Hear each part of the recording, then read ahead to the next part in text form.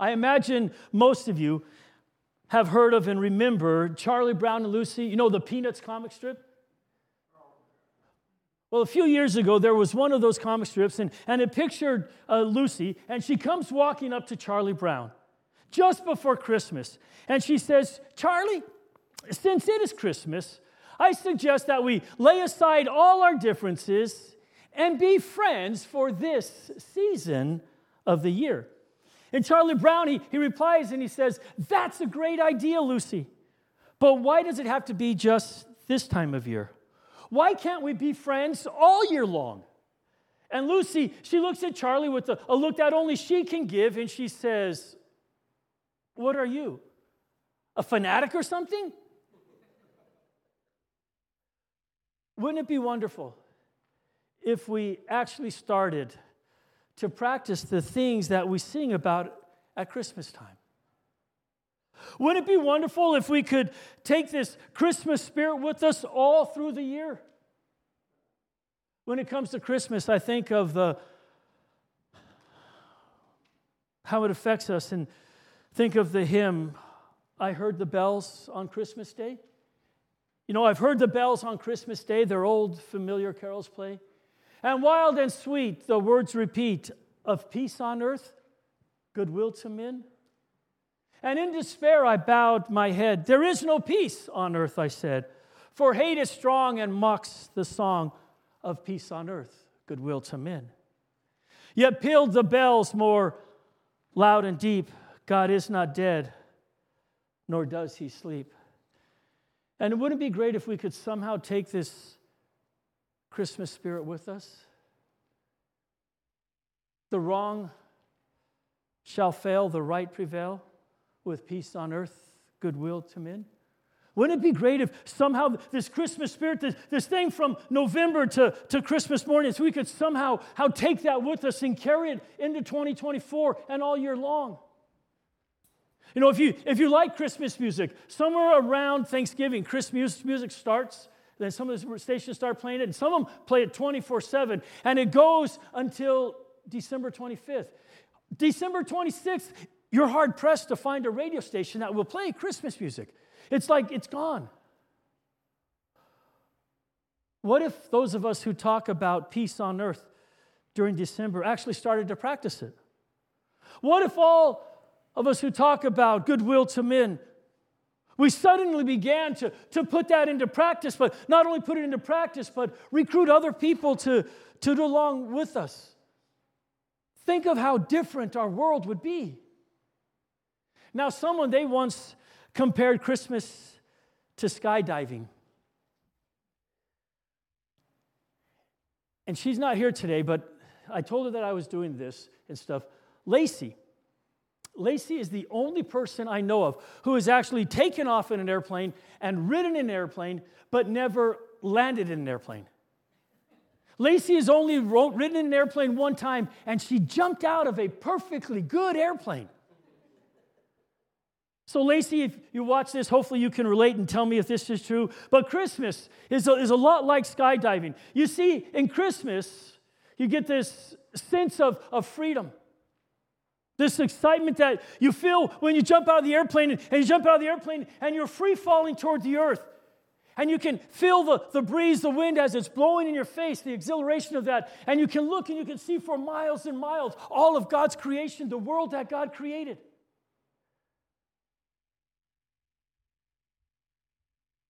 But the earth, it is rushing towards you as you're looking down to it. And so you pull that ripcord and your parachute opens and poof, you're jerked. And then you land down onto the ground with a jolt.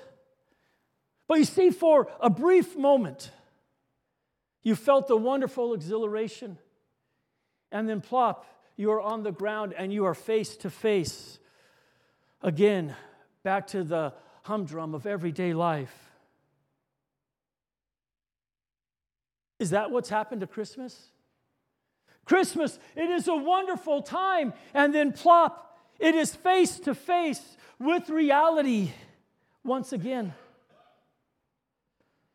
As we think about Christmas and the Christmas season, what about the shepherds?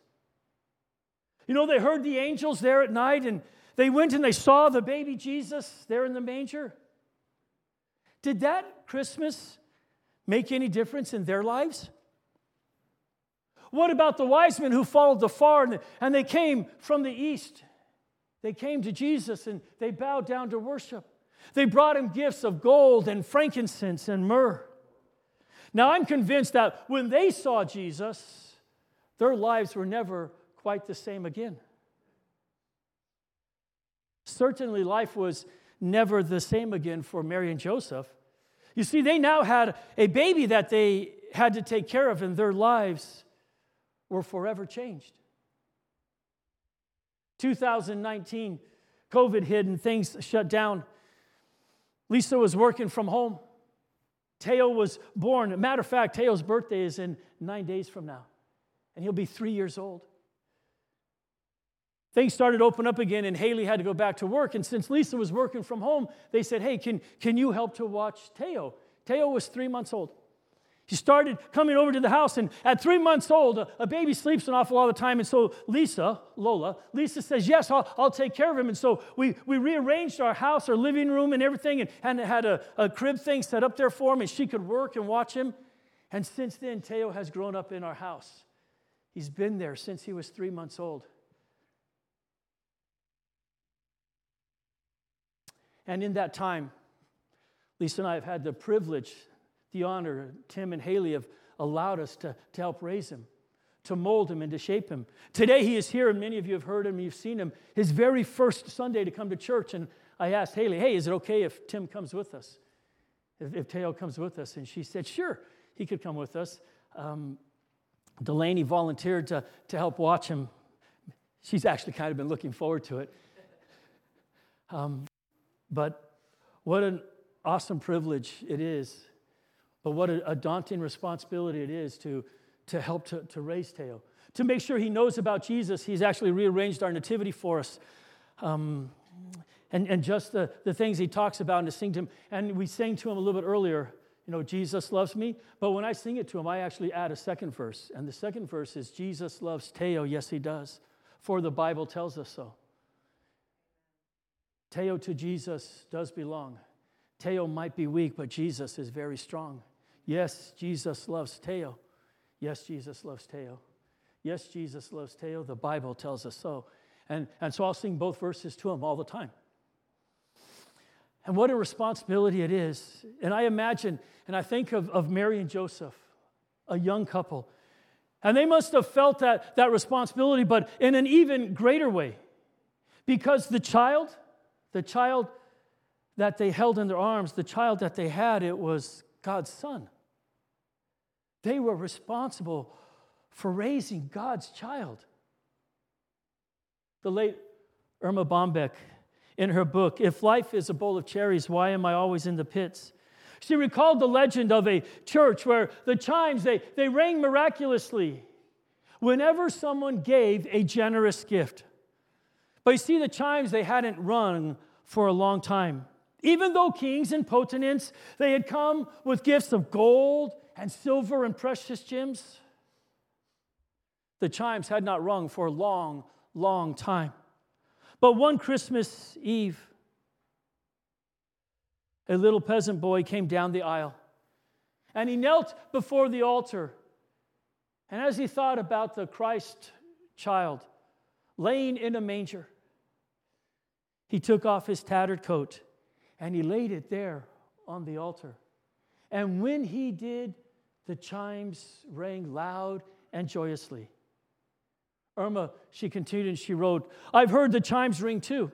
I remember a Christmas when one of my sons brought me a piece of tattered construction paper on which he had tried to draw a picture of praying hands, and underneath the picture he had written, "Oh, come, Holy Spit."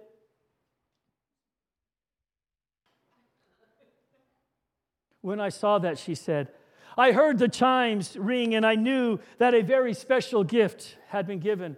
On another occasion, she says, I received a shoebox all clumsily wrapped. When I opened it, I found 2 baseball cards and a piece of gum. Again, I heard the chimes ring. I heard the chimes ring The time when the kids got together and they cleaned the garage and gave that to me as their Christmas present. Those days are long gone, she remembers. Days when we fashioned lace doilies into snowflakes and pipe cleaners into Christmas trees. Those days are long gone. I remember little feet coming down the stairs with a handmade gift all wrapped in $2 worth of wrapping paper to put underneath the Christmas tree. Those feet, they now wear pantyhose and fashion boots. Little hands that used to break the piggy bank to get 59 cents to go and buy a Christmas gift. They now hold credit cards, which are good in any store in the town. You see, we'll have a good Christmas this year, she wrote. We'll eat too much. We'll make a mess of the living room. We'll even put bows on the dog's tail. We'll take bites out of cookies. We'll listen to Christmas songs and have a good Christmas. But Lord, what I wouldn't give to bend over one more time and receive some toothpicks held together by library paste and to hear the chimes ring just one more time.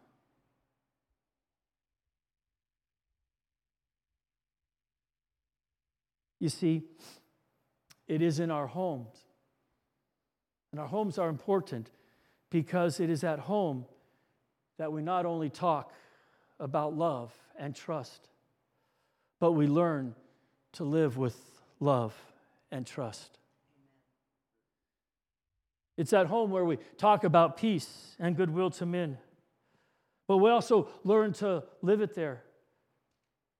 We teach that and model that to our children, then they can go out into the world as ambassadors of peace. But if they don't learn peace, they'll go into the world and they'll be angry. They'll be upset at themselves and at everyone else.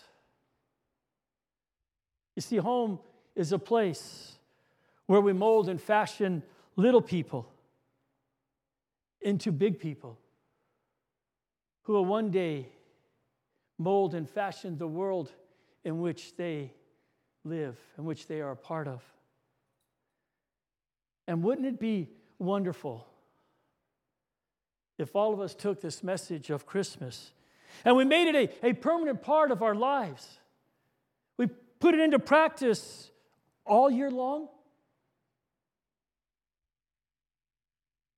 Wouldn't it be something if we would take this message of Christmas wherever we went? Now, I know it's not fashionable and it's not really politically correct today. See, we're told that you can't mix church and state. You somehow have to keep church and state separate. Somehow you have to try to put your religion into a box and only take it out on Sunday morning when you come to church or some other time when you're here at church. So you're not supposed to pray in school. You're not really supposed to talk about God at work. But what a difference it would make if we did take Christ into the marketplace or into our workplace or to our schools or wherever it is we happen to be going. Not just leave him laying in a manger. What a difference he would make. Jesus can also make the difference in our lives. I know there are people out there who preach what I would say is a false teaching or a false doctrine. You know, they say that if you become a Christian, then God will take care of everything else. He'll make you healthy. He'll make you wealthy. Things like that. Prosperity gospel. And there are some people who take that prosperity gospel and they make it the foundation of their faith that once you become a Christian, God will make you healthy and he'll make you wealthy. But see, then when that doesn't happen to them, they lose their faith. See, God never promised that. Matter of fact, Jesus said in this world we would have problems, we would have trouble. But not to worry because he has overcome the world. God never made the promise to Mary and Joseph that everything would be okay, that they would be healthy, that they would be wealthy. You see, it was sometime after Christmas. The wise men, they showed up. And when they came, it was an exciting time again. But soon came a time of hardship for Mary and for Joseph. You see, they had to flee from Bethlehem and they had to flee to Egypt. And that brings us to our scripture this morning. I'm going to ask you, if you would, please to stand. We are going to read through Matthew chapter 2. I'm going to read verses 13 through 16 and then verses 19 through 23. Again, at any point in time in this, if you cannot stand or if you need to sit down, then by all means, go ahead. But our scripture reads like this. When they had gone, an angel of the Lord appeared to Joseph in a dream. Get up, he said. Take the child and his mother and escape to Egypt. Stay there until I tell you, for Herod is going to search for the child to kill him. So he got up, took the child and his mother during the night, and left for Egypt, where he stayed until the death of Herod. And so was fulfilled what the Lord had said through the prophet, out of Egypt I called my son. When Herod realized that he had been outwitted by the Magi, he was furious. And he gave orders to kill all the boys in Bethlehem and its vicinity who were 2 years old and under, in accordance with the time he had learned from the Magi. At verse 19, after Herod died, an angel of the Lord appeared in a dream to Joseph in Egypt and said, get up, take the child and his mother and go to the land of Israel, for those who were trying to take the child's life are dead. So he got up, took the child and his mother, and went to the land of Israel. But when he heard that Archelaus was reigning in Judea in place of his father Herod, he was afraid to go there. Having been warned in a dream, he withdrew to the district of Galilee, and he went and lived in a town called Nazareth. So was fulfilled what was said through the prophets, that he would be called a Nazarene. Thank you. You may be seated, and may the Lord bless the reading of his holy word. You see, finally, when they are able to make their home there in Nazareth, do you think that life for them was a bed of roses? Do you think that when they finally are able to make it back to Nazareth, that life is easy? I'm sure it wasn't. Once they got there, they had to find a place to stay. They had to pay bills. They had to buy food. They had to go through the monotonies of life, the everyday things of life. Not only that, they lived in a conquered land under the iron fist of Rome. They must have even had times when they would have been worried, anxious, maybe even afraid of what would happen with the tension and the turmoil that was taking place. In fact, at some point along the way, Joseph is no longer there. We don't know when it happened. We don't really know when or how he died. But you see, there came a time when Mary found herself without a husband, without a father in the home to help raise the children. I'm sure life wasn't easy. It was hard. And I wonder if in those times Mary ever felt that somehow maybe God had forgotten about them. But let's bring it here today, right now. How about us? We have our problems too, don't we? We've experienced hardships, financial difficulties. We've shed our tears. We've been touched by illness and by death. Life hasn't been easy for us either, has it? But Jesus in our lives is the one thing that makes all the difference. It gives us a solid foundation, the strength to endure, to even overcome at times. So the real work of Christmas, it's not over. Matter of fact, it is just starting. Howard Thurman, he wrote a poem, "When the song of the angels is stilled, when the star in the sky is gone, when the kings and princes are home, when the shepherds are back with their flocks, then the real work of Christmas begins.